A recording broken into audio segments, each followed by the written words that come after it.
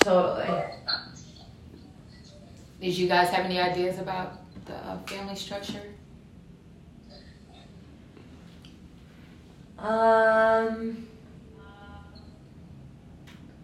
Not beyond what was your truth.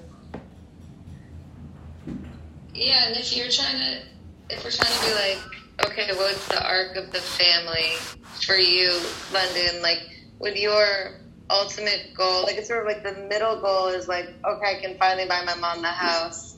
But then the ultimate goal would be, like, you know how you said she's never asked you why you went in? Yeah. Like, and what it would be like the perfect ending of your arc with your mom. Because the middle buying a house is just the material shit, which obviously is a goal. But, like, is it to tell her what finally happened? We never find out in the series what you did until the very fucking time you tell your mom. It could be that. It could be that one of the things I, like, just trying to explore it, that I desire from my mom, but I still don't know how to get yet, is how do I have that relationship with her? Like, I feel inside, but, like, I don't know, like, there's this wall that I put up so heavily because my mom was sick when I was inside.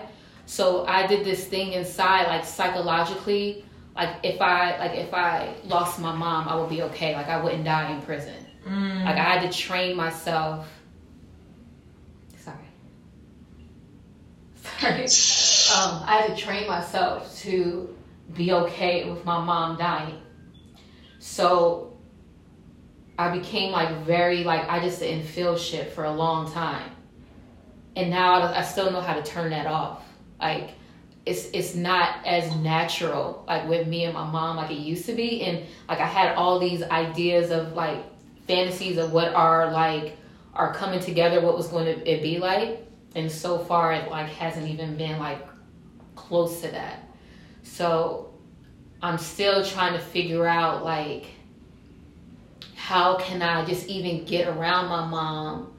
But it's like, at that time, I didn't have a place for her to come. She went to my uncle's house. Me and my uncle was, like, weird, and we were in different places. And then Sabina, and then, like, but she's going through all this, like, psychological shit too because of her medicine for her epilepsy. And it's also, like, I'm dealing with my own shit. So it's kind of like, you know, so it's all these things. And I just want to be able to, like, be a good daughter.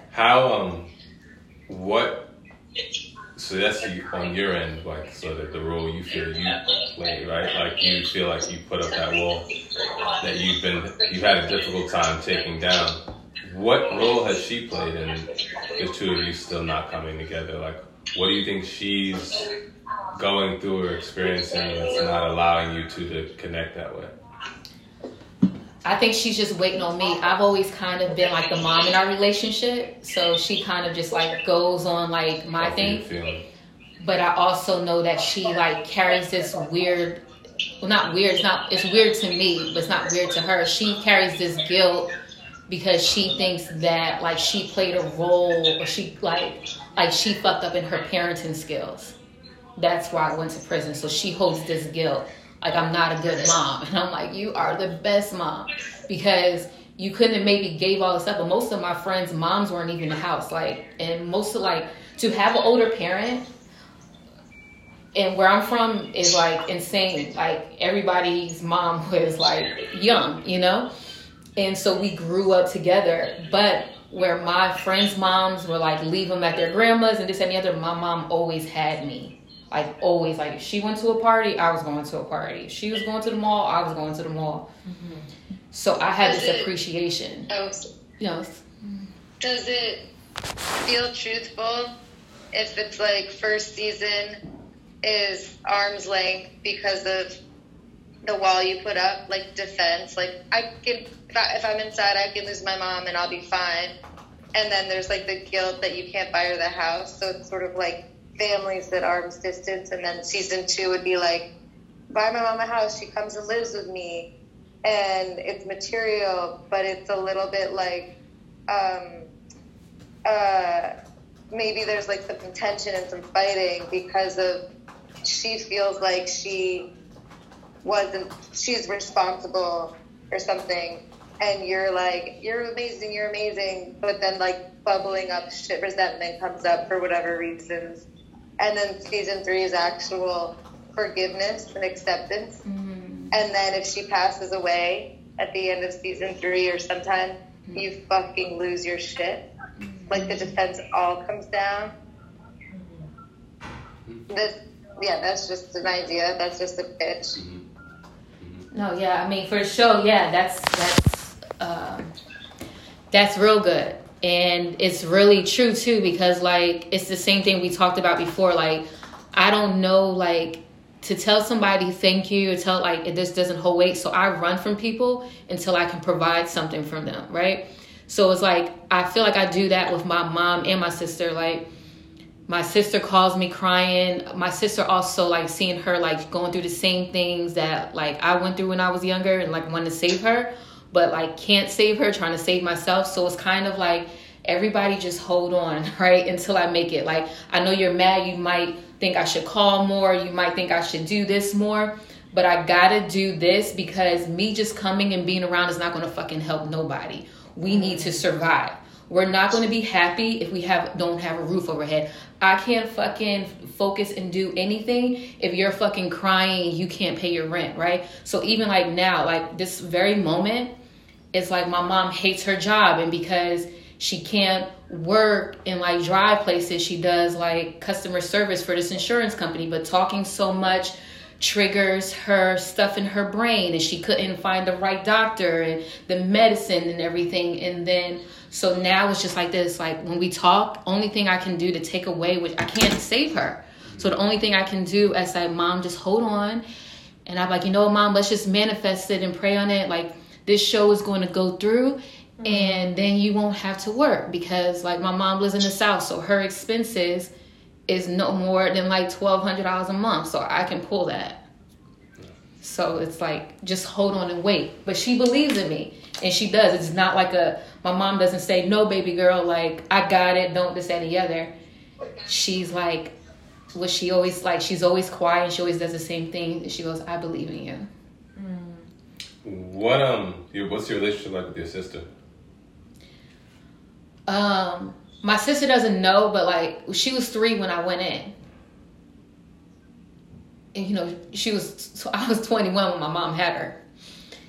And something about her when I was having bad days in prison used to save me. Like her little voice. And she would always pick it up. She would always be like, I'm like, hey, baby girl. And she'd be like, what's wrong, sissy? Like, she would just pick it up. And then when I was in the drug program, one of the counselors was like, your sister doesn't even fucking know you. And I was like, bitch. Like, you know, like, I just like, what the fuck? Like, I talk to my sister on the regular.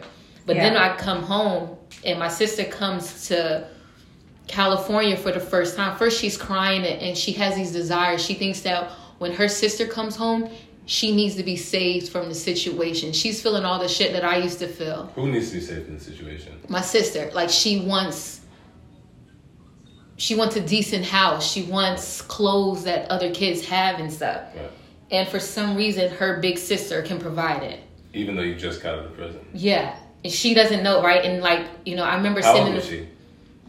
When I got out of prison, Yeah. like, so my little sister is like, she's going to the 10th grade now, so I don't know what age. So, that's like 4 years ago. Okay. I don't even, right? And so I remember sitting outside of Sabina's house, and she calls me crying. She's like, can I just come live with you? And I'm living in like in someone else's room. And then she comes to see me for the first time, but she's staying at my uncle's house. But I go to pick her up, and she's so angry, and her mouth is so like fucking nuts. Like, before she even gets in the car, like, I'm threatening to take her to, like, my uncle's house. Why is she angry with you? She's grown, and she's tested me. Like, I'm picking her up from camp, and she's, like, being, like, rude and disrespectful. Then I take her out to eat, and then that's when she lays it on me. She says, I don't even know you. And I was like, can we get to know each other? Like... Yeah. It's okay. You're good. Yeah. Yeah, it's all right. Sorry. No, It's really fine. yeah, but it's, It's fine. Okay. You want to take a sec? Okay. But yeah. But it's like, it's real though. Most people go with it, and I always be like, I'm just blessed that I see most of like people that struggle with that type of situation even worse with their own damn kids, you know? So, yeah. yeah, yeah, One of the fucked up things about prison. yeah, yeah.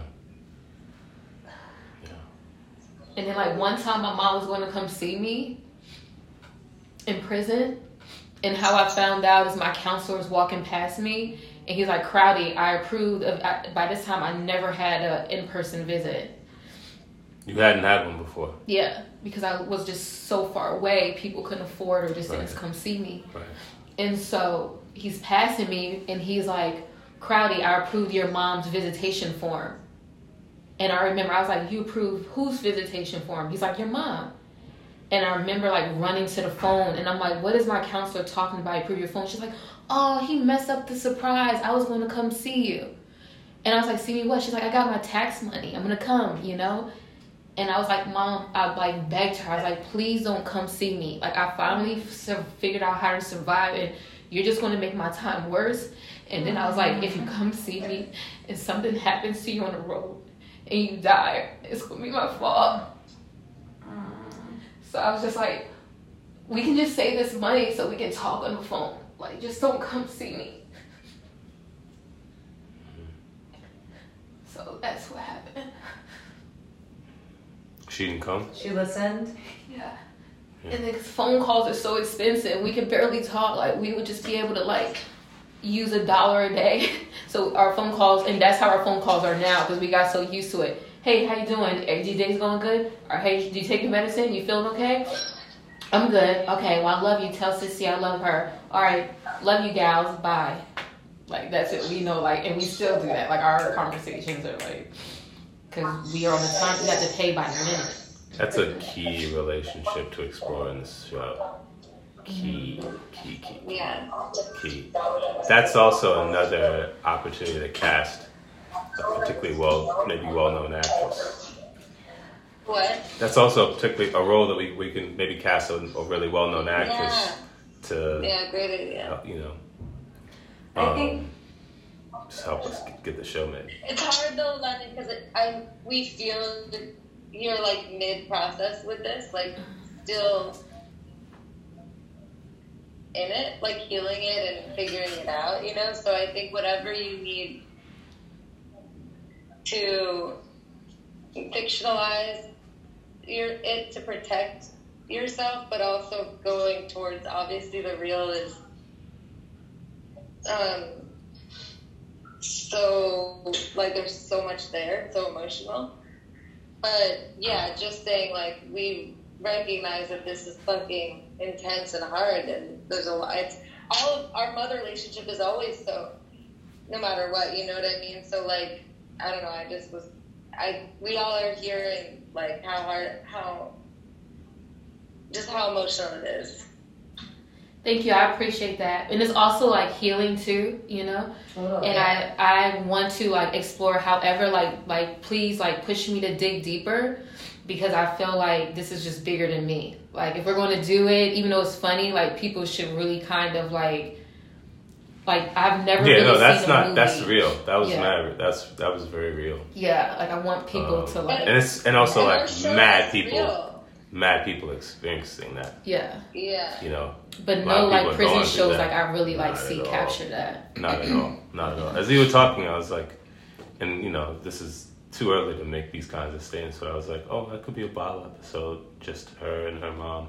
I mean, you could literally like if you were really being ill, like I don't know how you pull it off, but you do a bottle episode that's just like phone calls. You know? So cool. But that's really hard to pull off because it's so 1 minute phone call. But that'd be ill if you could pull that off. We can totally do it. I think there's something, and Frankie, I feel like you were kind of circling this. I think there's something that feels really truthful about like everything that you and your family buried for the 9 years that you and I have talked about a lot, like, and you know, like not getting to grieve your grandparents properly, not getting to be there for life milestones.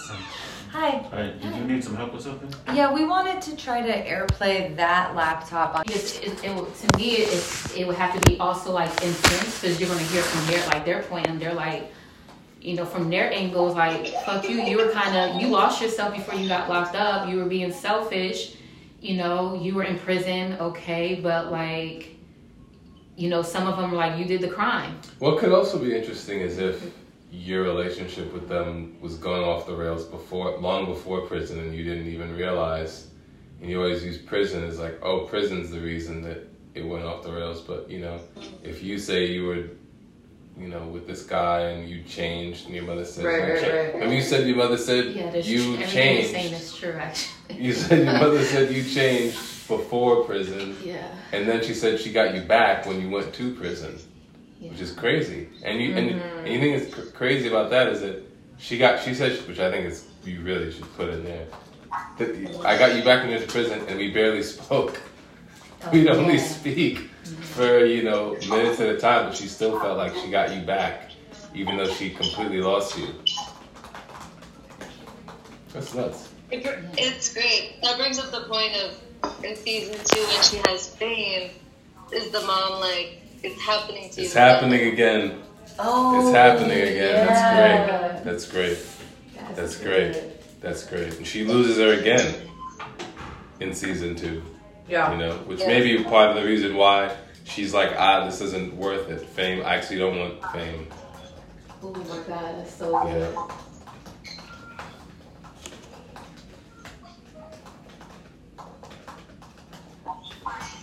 Wow.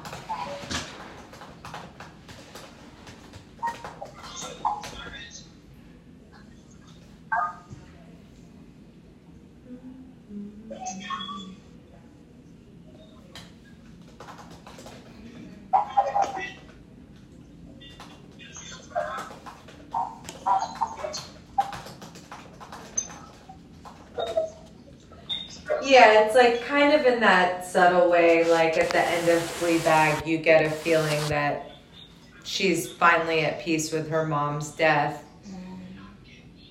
Like, I think we've always talked about like grief and what you missed being a thematic thread in the show. I think there's something really beautiful that at the end of the season, you're forgiving yourself and letting go of all that you lost and all that everybody lost by you being away. Yeah. Well, I'm really gonna need you all's help at this point now. We'll get there.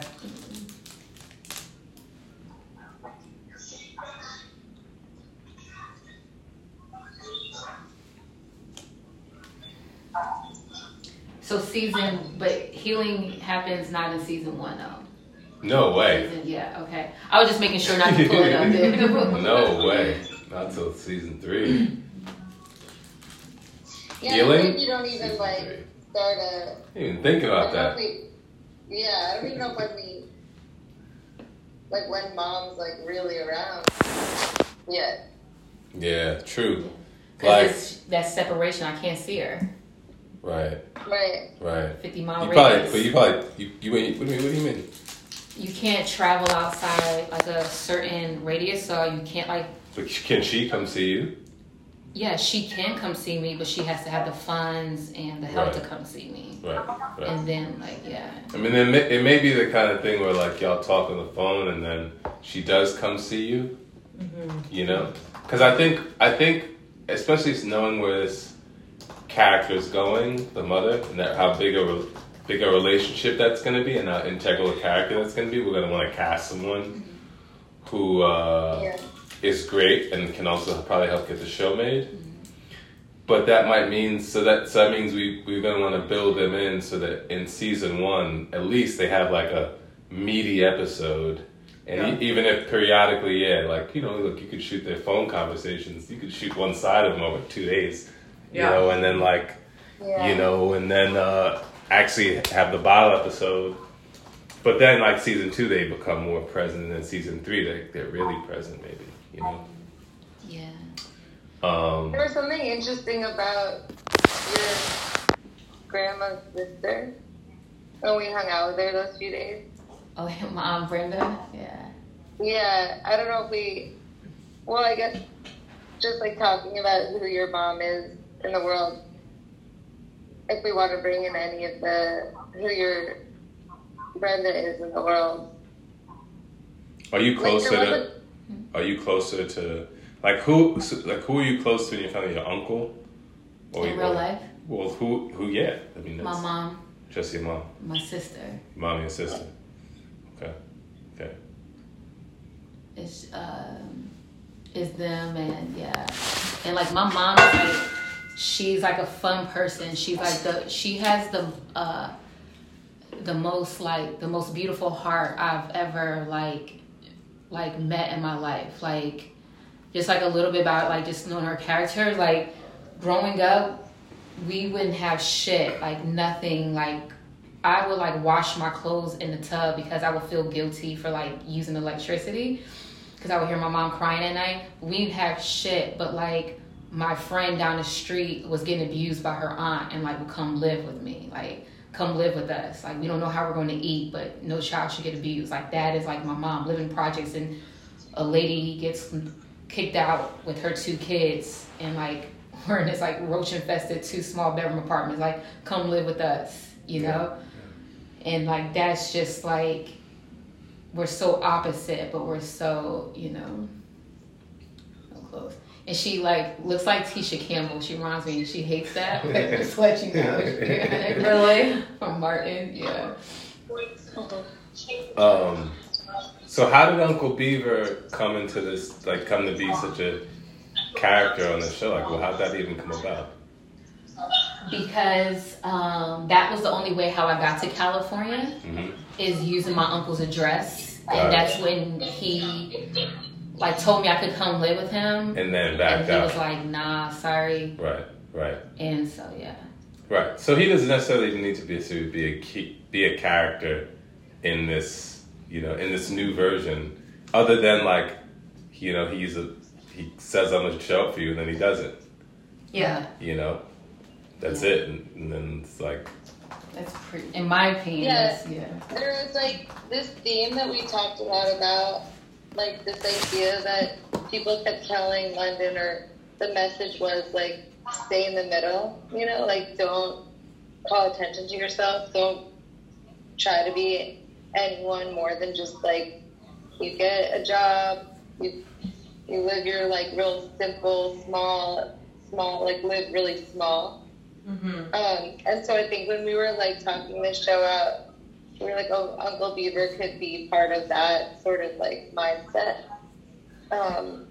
which we definitely don't need to have him be that, but I do think that idea is like a thread that feels interesting because Dottie is ambitious. Agree. I mean, you definitely know that the COs probably say that before she leaves. The probation officer says that. The person who's running the center she's staying at says that. There's probably like somebody there who like a friend of hers who says that. You know, people are probably saying that, and then she meets this teenager who's like, nah, don't fuck that shit. Like, she's living the opposite way, and Dottie's like, yeah, that's what I need to be. Yeah, I need to be like her. Because all these other people are saying that, like, they don't seem happy, you know? Oh, yeah. And that's honestly... Because they don't seem happy. That's not a happy thing to say. No, and they weren't. I feel like no one was happy that was saying that to me. I feel like it was also competitive a little bit. They want you to be as miserable as they are. Yeah. Yeah, like, even now, honestly, I wonder if my uncle is happy at the heights I'm at. Probably a combination of, like, he is happy and proud of you, but he's also maybe, you know, even if he doesn't register, a little bit jealous, maybe. Yeah. You know. Well, it's kind of like what you were saying yesterday, Frankie, about freedom, and then you were saying, and, you know, if as part of the season arc, it's like she gets to a place where she's just keeping her head down and living in the middle. but realizes that that's paralyzing and realizes that that's not freedom. There's probably a person on her job too who doesn't like the attention she gets, who also Sabina. is. Yeah. Oh, that's really interesting. Sabina If was. that's gonna be really, that's a really interesting character now, because this is a person who resents you, is also in love with you a little bit, and wants you to live with them, and mentor their kid, and potentially hook up with them. I'm her husband. Yeah. That's an interesting character who's like, I never thought about her resenting you, but it makes her even more interesting. Yeah. That's another good role. That's a great role. My sister-in-law was doing a character thing for Sabina, maybe. Like, she does this thing where she, like, her tone to me is, like, laughing at me. But it's, like, you're fucking crazy. Like, that's kind of, like, but, like, it is, like, she's so rigid. But it's not like she's a cunt to me. She's just kind of, like, like, I don't know, there's, like, this tone that makes me want to really punch her in the face. But it's not, like, mean. It's really just, like it's tinged with judgment / jealousy.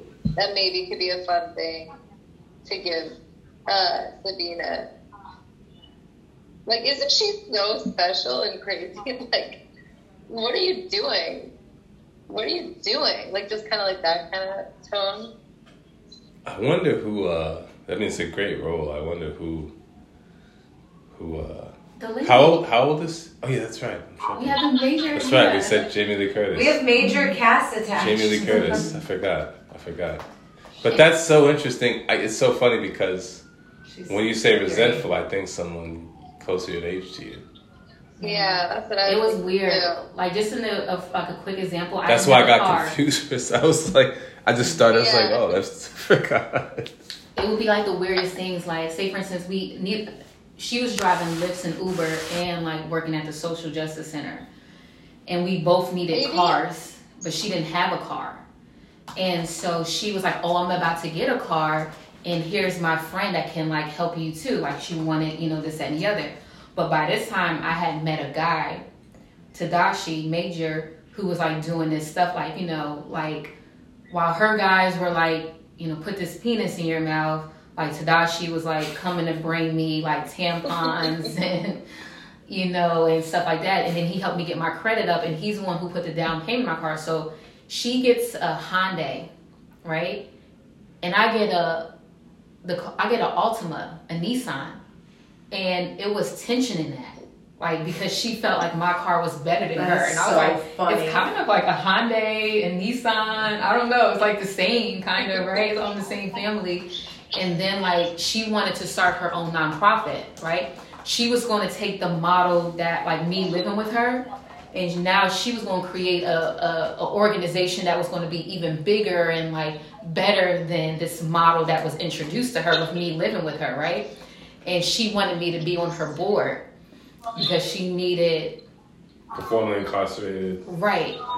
But by this time, I was seeing like how spastic a little she was. And I was like, this is amazing. I support you, but I don't want to be on the board. And when I tell you, she got so fucking angry at me. I was like, Sabina, it's not that I don't believe in, I support you. I just have different dreams. And she's like, people, like, I remember her being in the kitchen and everything. She's like flinging shit everywhere. She's like, people have to hustle out here. You see me. Don't you know that I've started about 30 businesses? You can't just put all your eggs in one basket. That's not how it works. And I was like, why don't you ask your daughter to be on the board? Like, I just don't want to do it.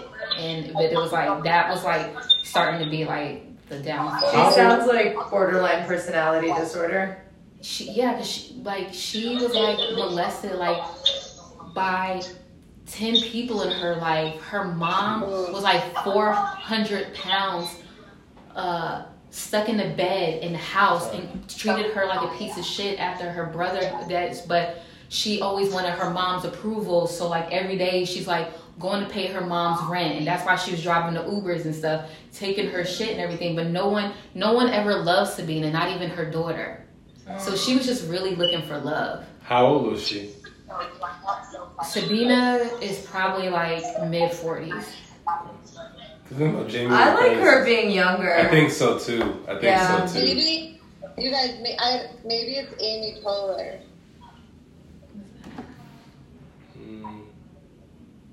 She can be. She can be grounded. Maybe too sketch. It's a little too sketch. I gotta see who that is. And also, I think also like she just nothing about her seems poor. She was like Boston poor, Amy Poehler. She was like working class, kind of like, well, like not like wealthy poor, but like basic, like suburb, lower middle class. But I also feel like, you know, once you've been poor for like 15 years, like it's hard to tap back in, you know what I mean? Like Jamie Lee Curtis, even though she's not remotely, I could still see it.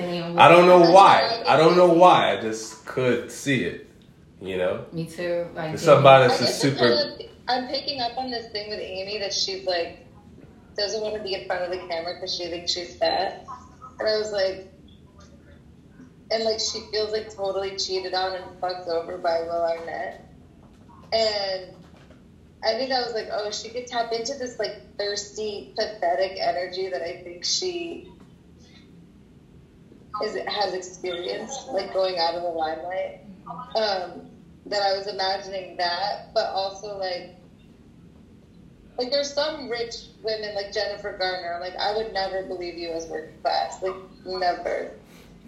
But I think it's also a hard thing because I know it because it's like this hard thing for a lot of people who go into this business. A lot of white women were never really working class, and they can't pretend.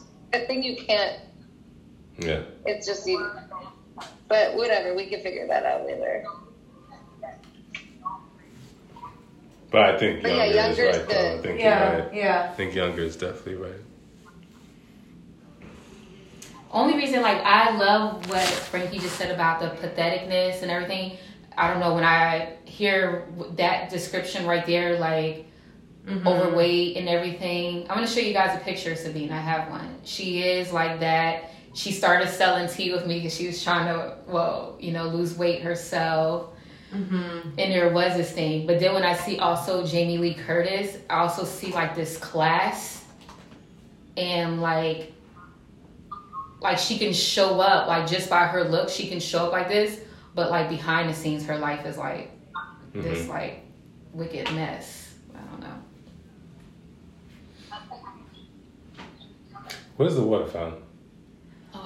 There's one right there, and then the kitchen is like all the way around. But the water fountain's right there. Anybody want refill? I'm good, thank you. I think I might order lunch though. Okay. People are interested in that. I'm still like buttery. You're still buttery.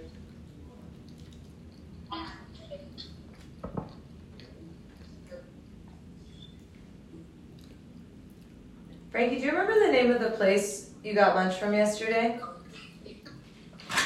Let me see. I just went on Caviar and put in coffee shop.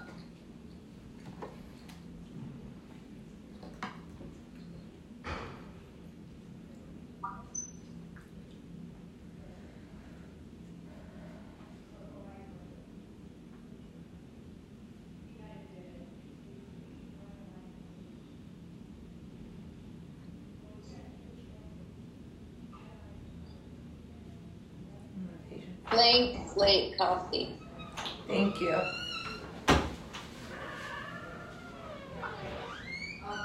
I went to Olive Garden last night.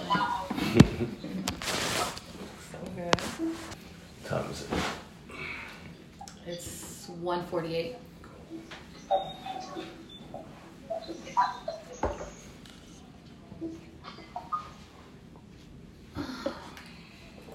Should we talk a little bit about like where we want to be in terms of the ending of the season? Like, does she leave Sabina's does she quit her job? Like, what are the... Yeah, I mean, I think definitely like, is she homeless or does she leave her job or both? Because now Sabina's not the ED. Hold on a second, I gotta take this. Sorry. Haha, no. Just kidding, but not really.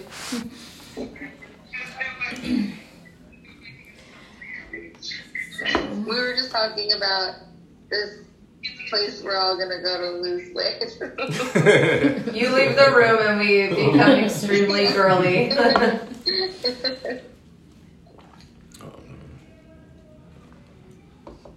Okay, I think where we left off was asking where do we want to end at season 1.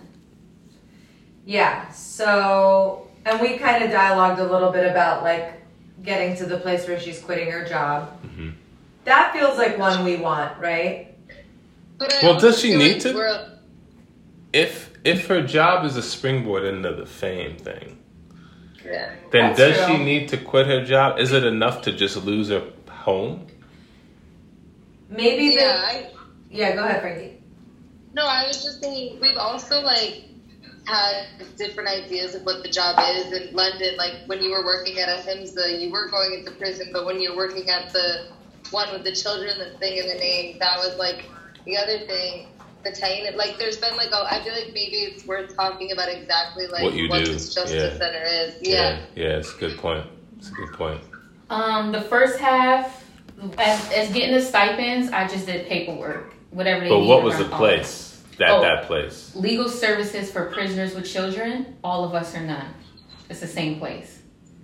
Oh, what? What do you mean? Yeah, it's like that's the one where the ED was formerly incarcerated, and he like took it over like I don't know, some weird story from these other women, but we didn't really help. We don't help kids, but that's just the name that it's always been. And then he created All of Us or None, which is an organization umbrella to that, but that's where people really think of us, of like All of Us or None. Mm-hmm.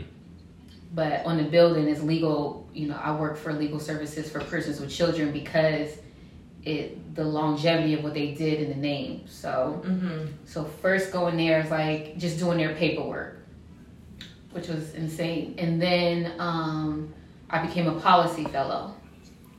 What's that?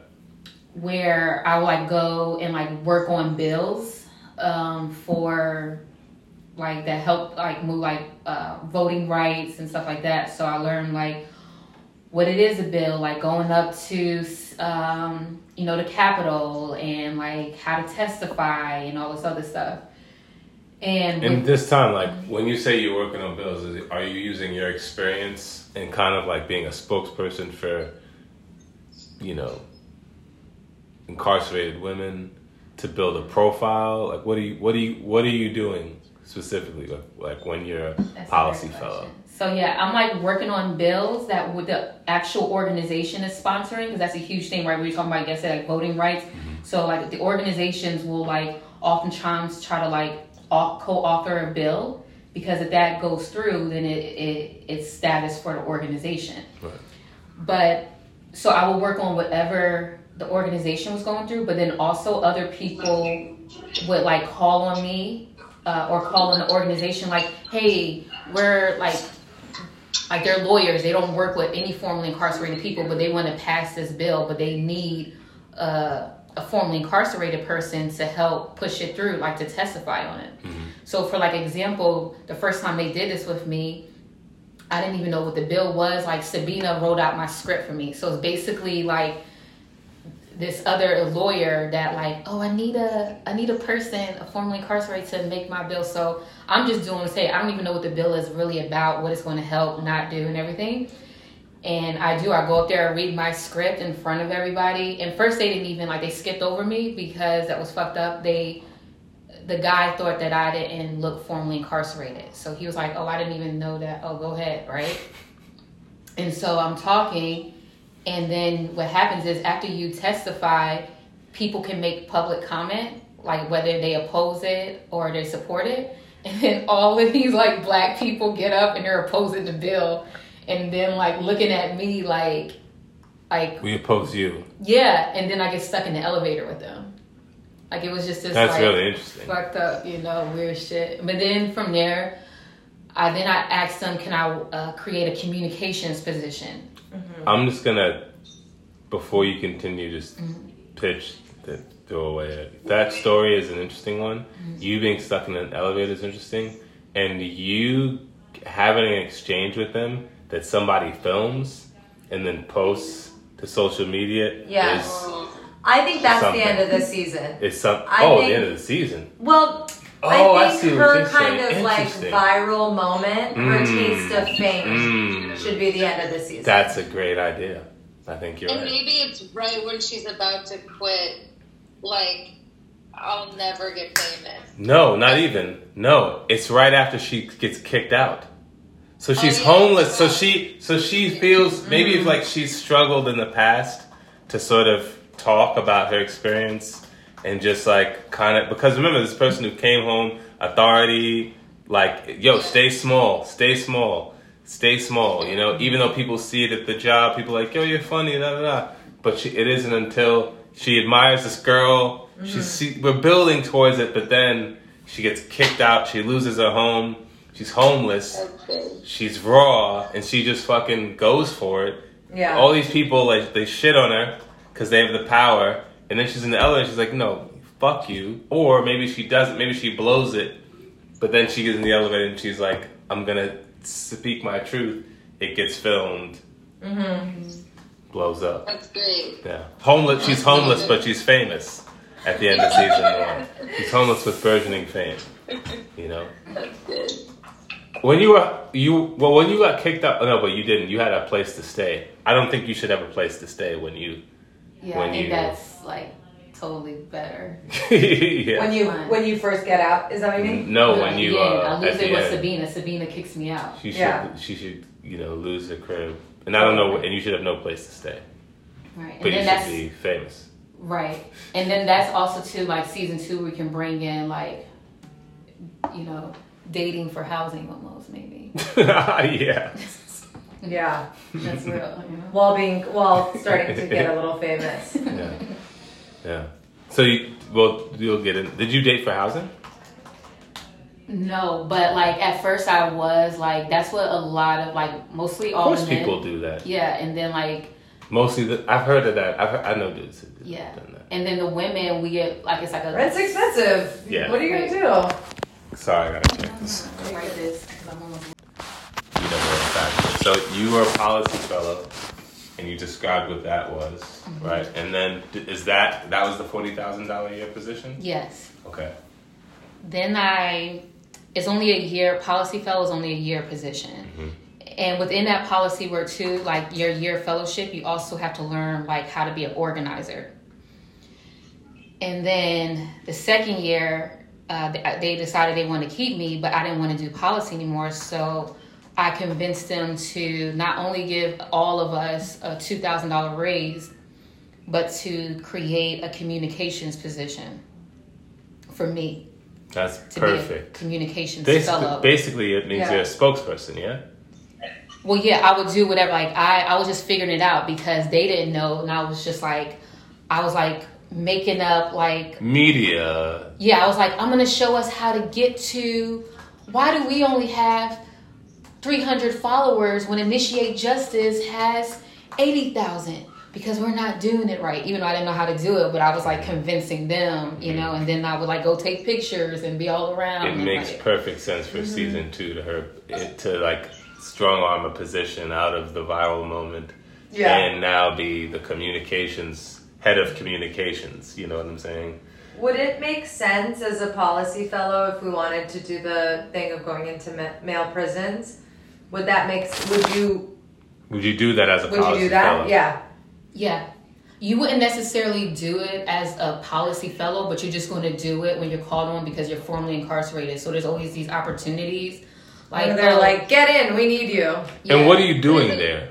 Group. What are you doing when you get there? You said you're leading a group? Like a Most support times. group. Like you're leading a workshop kind of with incarcerated individuals? Yeah, so it's like different ones, different things, right? So it's like some people go in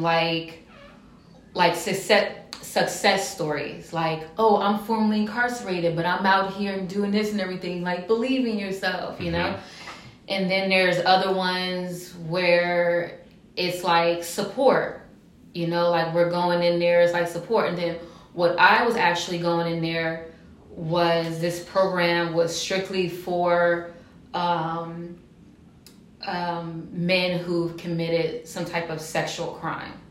That's insane. But that was because, like, it was part of Ahimsa, which the whole thing is transformative justice, which is totally different than, like, being in policy. That's what I feel like.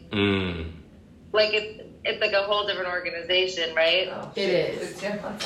But I wonder if, like, an organization like Ahimsa would need people who are formerly incarcerated to, like, guest or something. But probably not, because transformative justice is just, like, its own process. You have to be trained in it and everything. But maybe we don't have it don't have to have it be about men who Right. are abusers, Right. or someone else in our show could do that. You know, like, we could see that if we want to show that. But like, my friend Daniel teaches meditation in prisons, and that's like, I don't know, that's like part of, there's like so many ways to get you in, or get A prison. somebody in. Get you in a prison. Yeah, sometimes Yeah. too, like say for instance, like at Ahimsa, which is a restorative justice organization. So that was after I left LSPC, I went to Faith in Action. I forgot about Faith in Action. Faith in Action was a hilarious kind of like moment because I was so desperate to get out of LSPC, and I found this job listing of nonprofit, but it was like, you're going to be responsible in helping clergy members like organize and this and the other. And I didn't even know what clergy really was, right? And then Ken sees it and he's like, dude, you're going to fucking like help preachers and priests and everything. But I had already submitted my application. I was like, I guess so. They called me, and they called me, right?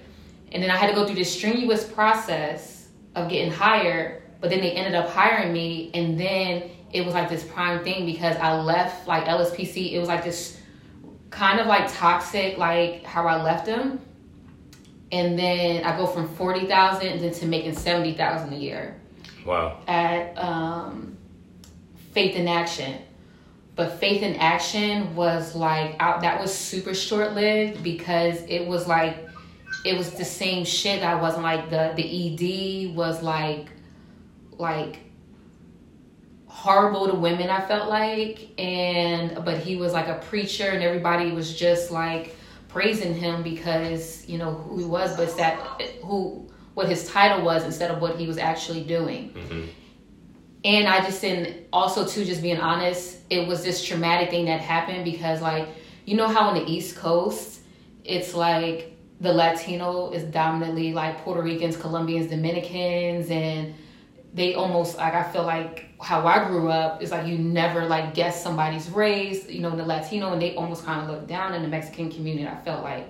But out on the West Coast, it's straight Mexican, and I didn't understand that Mexicans didn't like black people. And we'll be like on like Zoom calls and they'll be like saying like black roach in Spanish and shit. Mm-hmm. Like when the person was talking and shit. So I was like, whoa. So I left that organization and then I went into restorative justice.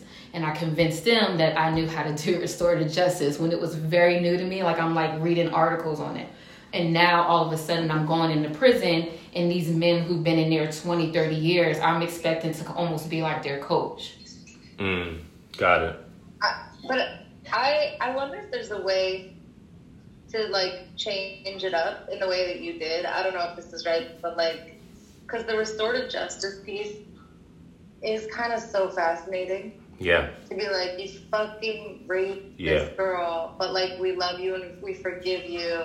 Like restorative justice isn't just like loving and forgiving. It's like also keeping people safe from the harm you could do again. What do you need to rehabilitate? What do we need to keep ourselves safe from the harm? Like it gets, but there is also like, obviously that's not funny, but like there's, I think, potential to have humor, and it's just like such a wild concept to a lot of people that it's probably going to be fun to watch. And it's also wild to get out of prison and have to go right back to prison for work. Yeah. That's crazy. So I do think it's possible maybe that she, look, like when we talk about her policy position, we're going by that name, right? But you can't convince me that she couldn't have been doing restorative justice and then been asked to testify in front of whomever about her experience being incarcerated. Yeah. And really all we're looking for is her to have a reason to have to testify about her experience.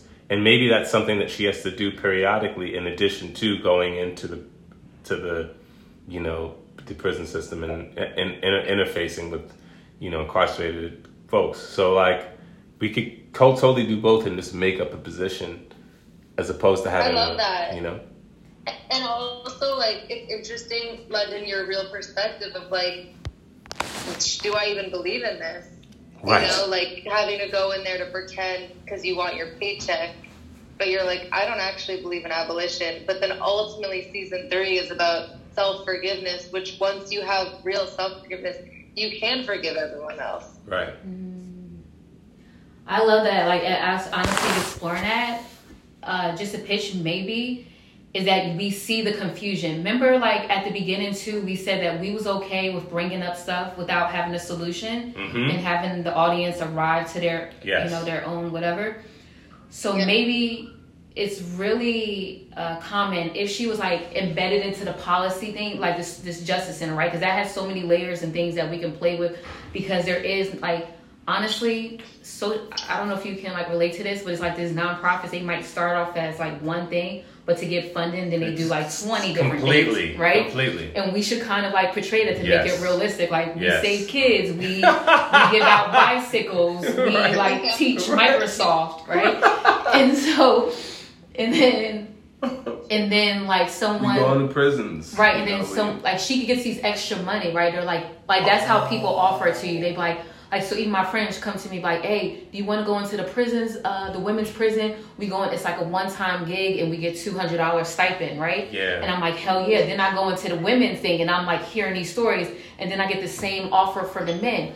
Oh, you can go into the men, and then and maybe you get a little bit more if you go to the men. I get a little bit more, and then I'm stuck with these stories on both sides. You just see me. Wow. You see that, and then I don't say anything, but you see, it's like how Frankie says, like, say it without saying it. You kind of see me acting out in it, like one side, like the.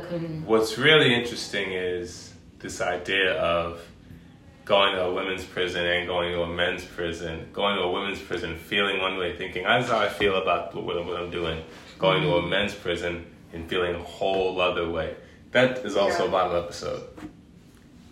That's so good. That's also a bottle episode, like, goes into one prison and goes into another prison doing the same thing and has to navigate all that shit. Yeah. Yeah, that's so good. This is gonna be a good show. Yay! It's gonna be a good show. Damn. It's gonna be a good show. Cause like the fact that you could do all this and it could be funny too. Yeah. It's really like, so I think it's a hard thing to say no to. Yeah. It's so layered. It's so really real. Layered. Yeah. Yeah. I'm gonna have Das type this stuff up. Listen to this. There's also something interesting. I don't know where this fits in London, but like just getting to know Miss Susan, who like started a new way of life, who was like walks the walk. Right. But she's like complicated because so she's this like legendary activist icon who has this organization in LA, and in London I went over her house and I met Susan completely separate from meeting London. But getting to know her a little bit, like she really does walk the walk. Like she's like I don't know, her organization gets like, they spend $18 million a year just to stay up. Yeah, so she gets all crazy funding. So I just remember when London, when you were staying with me, we went by her house, and she had a couple women over who were formerly incarcerated, and one had like killed her attacker and got sent away for like 25 years. But there's this thing with Susan, which is like no one can be Susan, and she's 70. She like is retiring, but no one can be her. So she gets in. This is like a sub story, just if we're talking about like real life inspiration, because it would be so cool actually to maybe use Susan or some people who work there who now we've gotten to know pretty well. So Susan gets in these huge fights with people who she trains to take over, but no one can do it like her. so there's like no legacy, but and I don't know, London, if you've seen that as much, but it's so funny because no one can replace her. There was a woman that I worked for named Laura Varal who started this organization, Truce, that got absorbed by Harlem Children's Zone. And it was the same thing. She'd been there. I mean, think about it. You start something, and it's your whole life. You can't step back from that shit. And not even life, it becomes like their identity. Yeah. Right? Yeah. And that's the same exact thing, honestly. Yeah. So my boss working at LSPC is like, they're like her and Susan are like best friends. Mm-hmm. So, and they're both up there in age, and they're both going through but the thing that separates them is that Susan is really still in it, in my opinion, where my old boss, he's been in for so long that he lost the fight. Is not like that, that fire is gone, and because of who he is, no one tells him that. Right. No one says hey, it's time for you. So we just let so much shit slip, right? Go through. Right.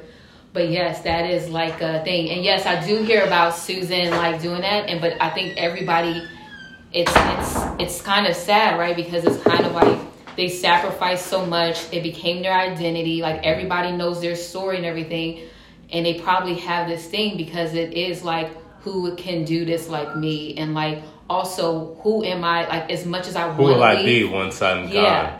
So beaten up. It makes me think about season 2, one of the major conflicts being between the executive director and London, because London's becoming the face of the organization, is starting to... They don't like that, you know? Mm-hmm. So I think that's... And I also like the idea of different characters sort of...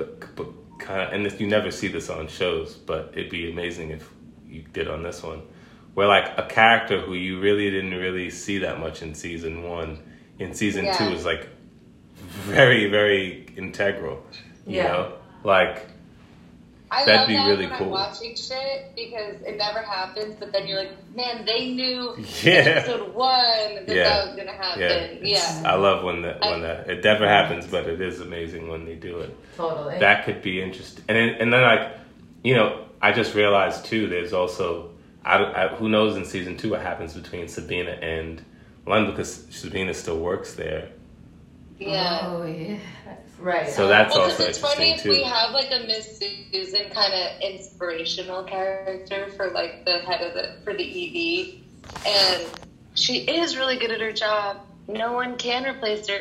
Dottie doesn't want to replace her, but then Dottie is getting the organization more money, more acclaim, which also could bother the Miss Susan character. Especially if Dottie's starting to try to do more. If she knows she's bringing in more money, she's a bigger face. She's going to also want to steer the direction of how things are going, potentially. And really, she's getting to a place where she probably should start considering, maybe starting her own thing, But she's like, this infrastructure already exists, not even realizing, we should do this. And you created your own position. You know what I mean? Once you create your own position, it's and you not only did you create your own position, but you're director of communications. So the image of the place you're manufacturing, and that probably means you should also be manufacturing the policy, the what you all are doing, and that's going to run directly into interference with the person who created this thing. You know? Yeah. Yo, that made me think of something of funny what really happened. So just to tell you though, Sabina got fired before me. Mhm. Like, which was awkward because I was like still working there, Mhm. and she got fired because she was just outspoken in that like group as well. Like she couldn't stand our executive director, so like she would be like sitting there like during like the staff meetings, and she'd be like, and like one day she had like this silk hoodie shirt on. She like flips on the hoodie. Like she's this older woman, right? She had emotional problems. But I will say, just got thrown in the bathroom, not to cut you off, but that's a clean way to get her out of, make it one season. Yeah. And Right. you can probably get a bigger actor if it's just a Yeah. one season Definitely. commitment. So if she quits the job or loses the job, and you have a job and you're living at her home and she has no job, Right. that's also an interesting dynamic too. Yeah. Just Definitely. money wise. And when you come back, I'm gonna tell you about the whole thing with the communications position. Do it. Yeah, and get some- Oh, thank you, Jasmine. I'm just giving you cash, if that's okay. You don't have to. Yes, of course. You kidding me? Did he get a spoon? Oh yeah, here. How you doing, Frankie? Did you eat? Oh, there you go. I got it. We're eating here. I don't know what to do. I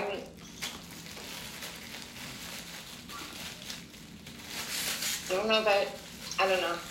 You don't know when you should move? Yeah, or where. Like, can I just go be sick at Jess's house? Does she care? I don't know. More like, will I feel comfortable being like in the bed, shutting the door, being like, peace. Yeah.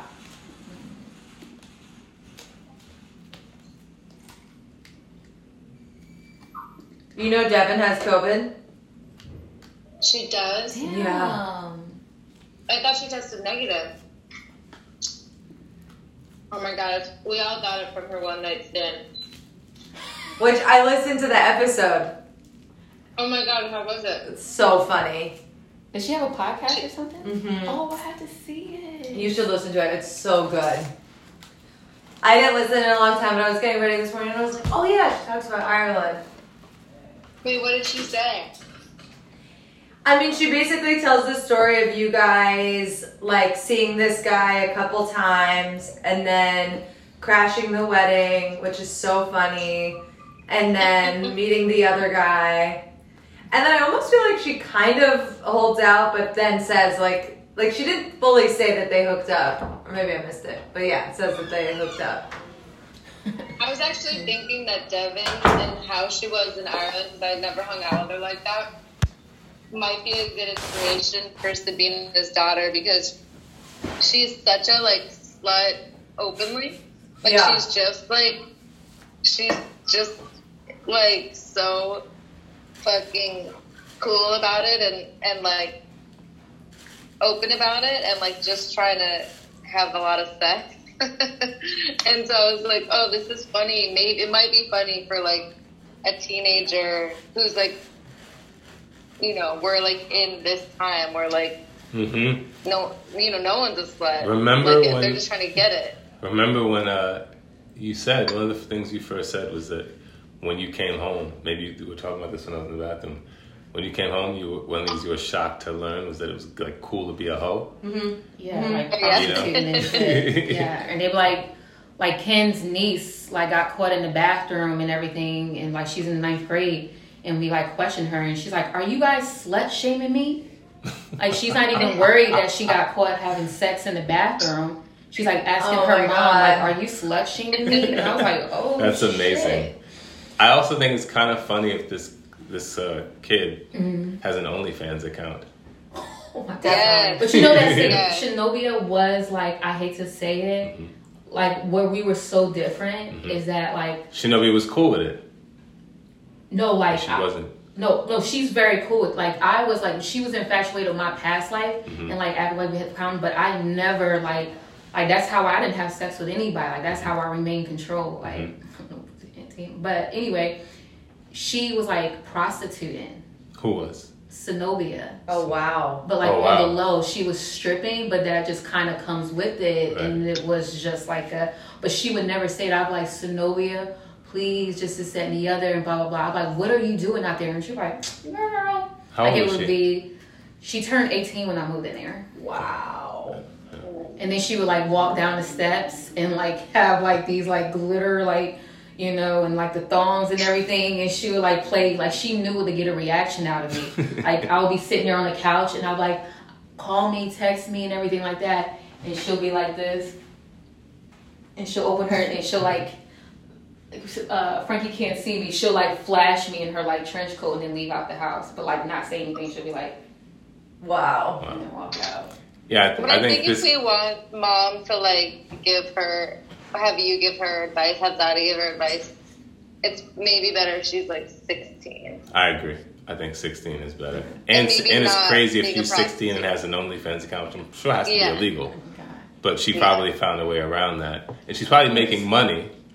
You know Yeah, what I'm she saying? that And was the problem. she's probably saying to you like, "Yo, you should if you really need to get this money." And you probably for 2 That's seconds, 2 seconds thought about it. I did. Yeah, of course, because you need the hello, money. I didn't have any clothes, and here this girl, she's like, here's my Gap purse, right? And she like, and I'm like, no, this looks new. And she like, girl, I'm over it. And then she'll like pull out her Louis bag, Right. right? And I'm like, thanks, you know, Yeah. it's like, it was demeaning, you know. Yeah. Yeah, she did that all the time. I think that's an interesting dynamic there of like, you know, you supposedly supposed to mentor this girl, but she's kind of putting you up on the way the world has changed, putting you up in some ways, kind of introducing you to at least a version of today's feminist perspective on how to move through the world as a woman, Yeah. you know? And like, you're kind of, and you're like, you're buying something. Like, you're like, yo, some of this actually, you know, like this makes sense, you know? And you probably like entertain or flirt with the idea of adopting some of these things, and maybe your character like says, "Let me just see," and catches a humorous bad one. You know what I mean? Makes a mistake that's funny and entertaining. That like because you say, "Okay, no, let me get back to Right, social you know." justice. I can have him sign like a non-disclosure. I mean, you should see I know this is like, everybody knows this, but like, my son is 14, right? So he's in 8th grade this year, and the girls in his class are like, the TikToks are fucking crazy. How much Yeah. body they're showing, and how Yeah. they're like, Yeah. you want to Ridiculous. fuck me? Yeah, And I'm like, they're 14. they're 14. They're 14 Yeah. on TikToks, recording They that are. and broadcasting recording it. I don't even want to tell you what my Yes. sister did. My baby. And these are like sister. little LA rich, like, it's not even. And do their like, parents little- know? And what? Do their Well, parents like, know? I'm like sort of like not like in with all the parents, but what I heard was one of the parents who's like the mayor of the school called the mom, and she's like she's this really super Catholic Latina mom, and like is very much like, my daughter's the smartest one, and like blah blah blah, and like she's the one who's doing all that, you know, like, and like. It's so crazy. It's just so crazy because they're all like these innocent kids, but the way they're posting is. Like, as we were Wait, but watching- are they innocent, or are they posting bullshit, or are they pretending to be innocent when they're like out here living, you know, kind I of. was trying to get it from Isaac. I'm like, give me the real on this one girl, and she just got her first boyfriend, and he was like, okay, she gave him head. So like. That's like 8th grade is Yeah. what he said. 8th but grade like, is young. Oh, That's like pretty a young. mother's It's pretty young. parents' worst Pretty nightmare. young. yeah. I mean, I'm I so remember scared to young. think of my sister having sex. But she did do a post where, like, my cousin and everybody called me, and like we had this intervention because she had this TikTok where it's like he said, "Put it in my mouth." He said he wants to put it somewhere, and she was like this in the video, and she's like, "Yeah." And I'm like, "Are you?" But you know, no one really comes out and says, "Yeah, mom." I'm like, Well, today's kids maybe do. "Yeah, don't slut shame me." Isaac right? tells me everything. Like, I have a crush. I really want to kiss before I go to high school. I'm doing this. Like, I found my friend's weed. Like, he tells me everything, and I'm just trying to be like, I'm gonna ride this out as long as it goes. Like, has he smoked your friend? Has he smoked weed? So, like, he said he hasn't, and I do believe him because they're a little stunted from the pandemic. Like, they did, like, lose some time, I feel like, in maturing. But they were at a party 2 weeks ago, and he was like, Mom, I found Felix's mom's weed stash. She left it on the porch. Like, so I don't think, I was like, did you steal any of it? He said no, but, like, maybe he is gonna, like, but Zach told me, my husband told me yesterday that he has, like, a pack of cigarettes out in the garage that he was like, he's like, they're missing. So maybe he is starting to do shit. Oh my God. But it is crazy that he tells me, like, I didn't tell my mom anything, and he's, like, keeping me, like, do you tell your son about you? Like, I did this drug journey a couple weeks ago, this thing, and he was like, Mom, that at another mom's house, like, and he was like, so they told me you were doing some drug journey. What's a drug journey? Yeah, what's a drug journey? Like, it's kind of like plant medicine. It's psychedelics. Like led. Yeah, but it was like some pure form sassafras plant heart opener stuff, like sassafras MDMA. And then later in the night, they did like psilocybin mixed with ayahuasca, which I'd never done before. It was pretty intense. I've done a bunch of journeys in the past, and this was a different kind, a new shaman. I first said, and you're not supposed to call it drug, you're supposed to call it medicine. I know. Yeah. I've done. Okay, I take shrooms, and yeah, I actually have some here. I did. I was supposed to take some. Don't say that. I was supposed to take some last weekend when I was away. I brought an eighth up, but then it wasn't the day.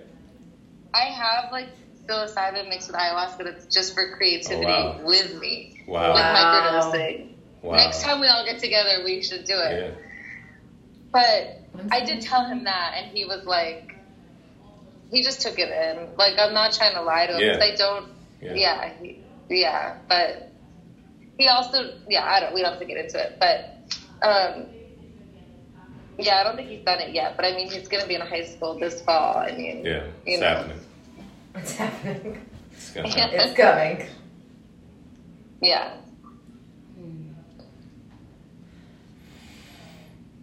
I feel like you said you didn't want food, but then I didn't. No, I'm gonna go swimming at 3:30. Okay. So I'm gonna not eat till I get back. But also this salad, do you want it? No, wait. No, you can say yes. Because I have this soup and it's so filling. Oh, is there cheese on it? No.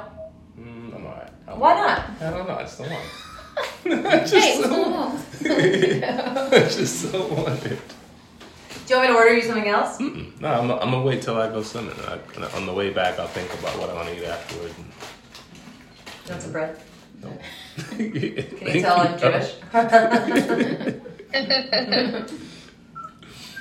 What time is it? 2:30? 2:48. You guys want to? No. I don't have the lane till 3:30. So. 3:30. Okay, great. I do think that just two things are based off you speaking. Just really quick about the communications part. It did get awkward because remember I didn't really know what I was doing, and so they allowed me to go to this event and I recorded, but I edited on iMovie. Mm-hmm. And at the end it just you just put in clips. It doesn't but to other people who don't know about it, it looks like whoa, like she did this. Mm-hmm. And Ken is the one who spoke me up yeah, London should go to this communications thing and this and the other. So he always when I got back and I was making a video, at the end of that iMovie thing, it just automatically has credits. Uh-huh. And so you just have to fill it in, right? Mm-hmm. And so he was playing around. I didn't know he was playing. He's like, damn, you didn't even include a brother. I'm the one that spoke up for you. So I put his name and then my name in the credits, but the other stuff was just fake stuff in there. And then they asked me, I wasn't expecting them to ask me to look at it during our staff meeting.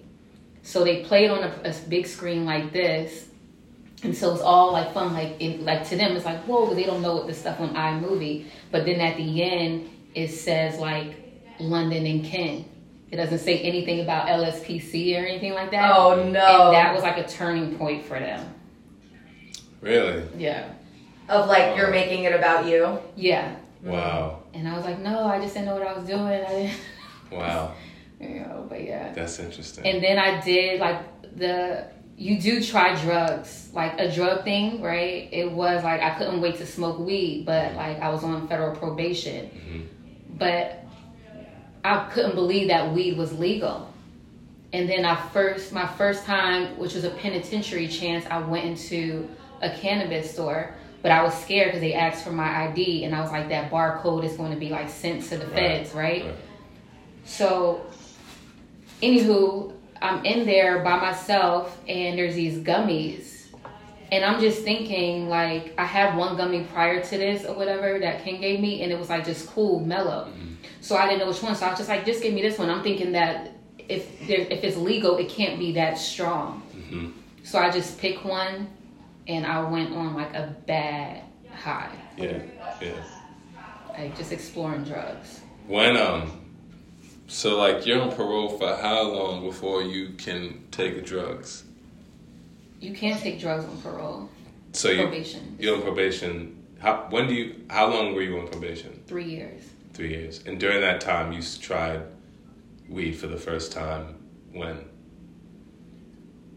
When we went into the pandemic, when I found out they weren't making like house visits because of the pandemic. So it wasn't a gamble, like you knew, like, okay, I'm safe now. Well, it was still a gamble. Like it's still a gamble. Because they could have called me in for a drug test and like they let you know that. Mm-hmm. But I was like, oh, they probably won't, and then I would just drink a lot of water. Right.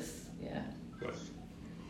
Oh, okay. Just experimenting, like, because when you miss the things in your 20s, like trying to go to the club, like that's why I wanted Zenobia, like I wanted to experience a little bit through her what I felt like I missed. But you had the club before you went to prison.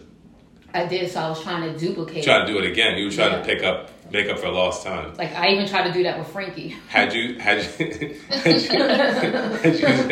you smoked weed before you went to prison? Yeah, I love. You loved weed. 9 years without it sucks. Yeah. Yeah, I would None. lose my mind.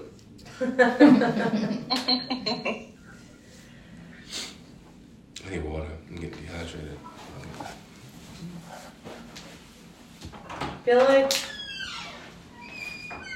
we can go to season 2, but I kind of think the thing we're gonna have wanted to spend time on is the pilot. Yeah, I would say we didn't answer Frankie's question, the note she put for F1. Will she get out or not? Yeah. Yeah. Oh, I'm so bloated.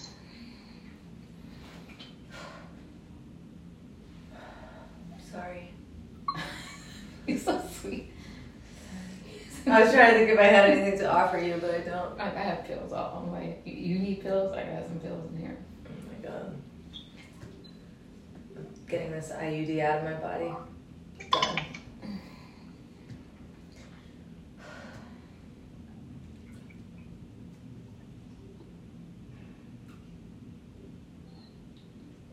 Guys, what should I do? When we really break, I need to talk this out with you guys. Wait, if you feel What are like, the options? Yeah. You feel a little sick, but you could what? I could go stay at Justice. We'll talk about it on when we break, so we don't waste time. Okay.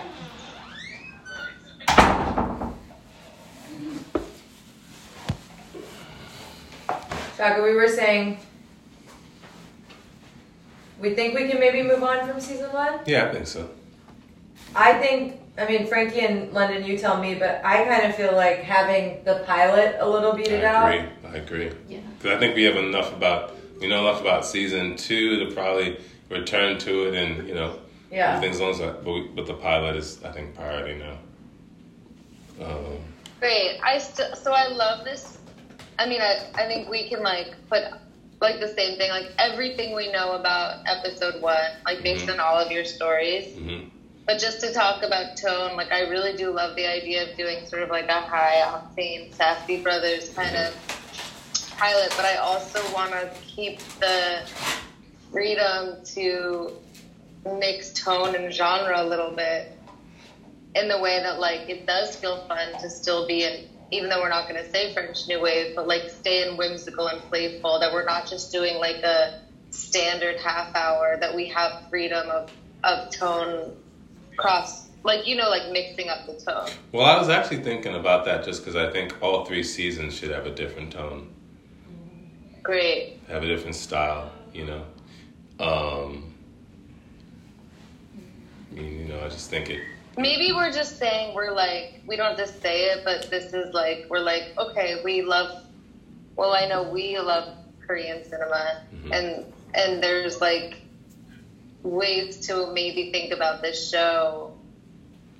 So it's not so like American feeling of like, okay, we're going to do one season like this, next season exactly like this, but more like. It's just like, see, you know, take it episode to episode. Yeah, you know? Great. And just because it is a big decision, the current pilot we have, you know, we feel confident about leaving it. We feel confident about moving the story earlier. We feel confident about doing the pilot with a bunch of characters that aren't going to continue in season. Like, where are we all sitting on that? I mean, I think based on what we're doing here, we should start from scratch. And I think I'm actually into the idea of, you know, the only person that you see going after episode 1 in the following episodes is her, maybe her mom, if her mom is a phone call away, you know, in the pilot. And maybe that's it, you know. I think that's okay, you know. Like just even looking at this, Zenobia is the, and you know what else I like about that? You know what? This is actually the thing I like about it the most. I hate pilots because that set up that like give you just tons of exposition. Like, now meet this person, now get this, and this is just because of, you know, the sort of high concept nature of what's happening. Like, you know, it's like the idea of like 48 hours or something. Like, you know, I think we can get away with it without, you know. Sorry. No, that's it. I think we can get away with it if we know the whole season. Like, when we're talking about it, like, we know where we're going. Mm-hmm. Yeah. Oh, you mean we know in terms of this? Well, I think we do know where we're going in terms of the season. But, like, I think in terms of selling it, if you're, like, trying to No, we'll have to be like, this is what's happening. But I think you have to put it in the context. I don't think we could pitch that without knowing what a season looks like. Yeah. But I think if you know what a season looks like, you can be like, this is this, you know. Yeah. I, like, have a little bit of sadness throwing out the whole thing we wrote completely. Like, I'm like, is there any way later on in the season you have your first 10-hour day pass where we can keep some of that stuff? I don't know if we can. And I'm totally not usually precious. But I was like... I mean, what I'll say is this, like, after you actually write the actual pilot, I feel like by the time you get to everything else, you're just going to be like, you know, let's just do it. Let's just see what this new possibility yields, you know? Totally. I feel like you could always, when you get to that place, see if there are things that, you know, you want to pull from that. But, yeah. I don't... More like the concept of, like, a day pass running out as possibly a premise. Yeah, but maybe not. I get what you're saying. Like, start at the beginning and see if it even is. Yeah, see if you if that story even, because, you know, you're looking at what we have here and, like, you know, these, you know, you might be, there is a world where, like, that day pass, you know, like, maybe, but I don't know, you know, I don't, Yeah. and I don't think that's something we have to decide now. That could always wait. Totally. You know. There was another idea for an episode, which I don't know, because like I do think like having things be serialized is what most people want because people are binging. Mm-hmm. So like having bottle episodes is what, as like creators, we love, and sometimes it's so fun. But to make sure that we're talking about it like it's a serialization. But there was also this one idea that we had of like people in prison who are now out wanting to like redo their tattoos, like as a bottle episode, which maybe doesn't have a place here anymore. But that was sort of like a fun thing that at least seemed like fun to think about, of like going into people's stories. If we have like a bunch of people and we're covering up tattoos. Do you guys like that idea, or is that not as fun anymore? I mean, I feel like anytime we do a bottle episode, I feel like it should be still within the context of the serial nature of the show. Like, that's why I was like, bottle episode about like her going to those two different prisons. Like, like the main characters besides her might not be in that one, but it's still moving her character's journey forward. It's still it still connects to what happened before and what happened, and it's like, you're jumping off of that to like, and I think, was there another bottle episode we mentioned? There was one we were talking about, like, with mom. With mom, yeah exactly. Yeah. Like, all those things, I think they should, even if it's a bottle episode, it shouldn't be like Atlanta, where they... Totally different characters. I think it should be like always moving her forward in some way. Unless we find a character that like we just think is like, if we end up casting the right Sabina and like we just feel like there's stuff to do there to really make that person, and even that's moving it forward, because it's like, get to know this person a little bit so that later on when this thing happens, it pays off, And it definitely feels like, you've always talked about flashbacks as a big part of the show. And if the theme of our show is second chances, and it feels like we're going to naturally maybe do like bottle episodes that go to the past and things that like take us to Sabina's whatever, like the root of her stuff. You know what I loved? I mean, we all loved, I'm sure. I May Destroy You. Do you remember the one about the girl, the white girl who... Oh my God. That's one of the greatest things I've ever seen in my entire life. Yeah. Beyond. Do you see the show I May Destroy You? It was, I think we had recommended and it moved it forward. Yeah, I watched a few of them. And Yeah. And it moved it forward. We used to talk about that show a lot. It's like, okay, that show's about consent, and you're with Michaela Cole, and she's the hero. But like, then you do this bottle episode, this like fat white girl lied about getting raped, and you're like, what? It's one of the best things I've ever seen. And the gay best friend with his consent, and the best. It's like even their bottle episodes, and I think that the gay best friend one, I think he just was the lead of that. But there was, I think, other stuff. I think in the white girl's the one, it's just her. I think it's just her. I think the framing is the like support group. Mm-hmm. Yes, it was a support group. But you go back and you're fully with her. That's right, because Michaela Cole was in it, because she's in her. Was she in it? Yeah, she was in it, right? And she childhood version of herself, right? And she was like kind of they were kind of like bullies a little bit. Like they were like the cool girls. Then you got to see this like other girl's story. Yeah. So it was connected. Yeah. But it was one of those bottles that were connected. I think that's the that's the moves it forward. That should be how we think about our bottle episodes, I feel. Yeah, that's great. That show was so good. Yeah, it's amazing. I've only watched it once because I can't get back. I can't do it. I'm always like, I want to rewatch that. I never do. Same, because it's just like, it's real painful. It's pretty very dark. It's pretty rough. It's painful. It's pretty rough. Watch it. It's a pretty rough show. Yeah. It's pretty rough.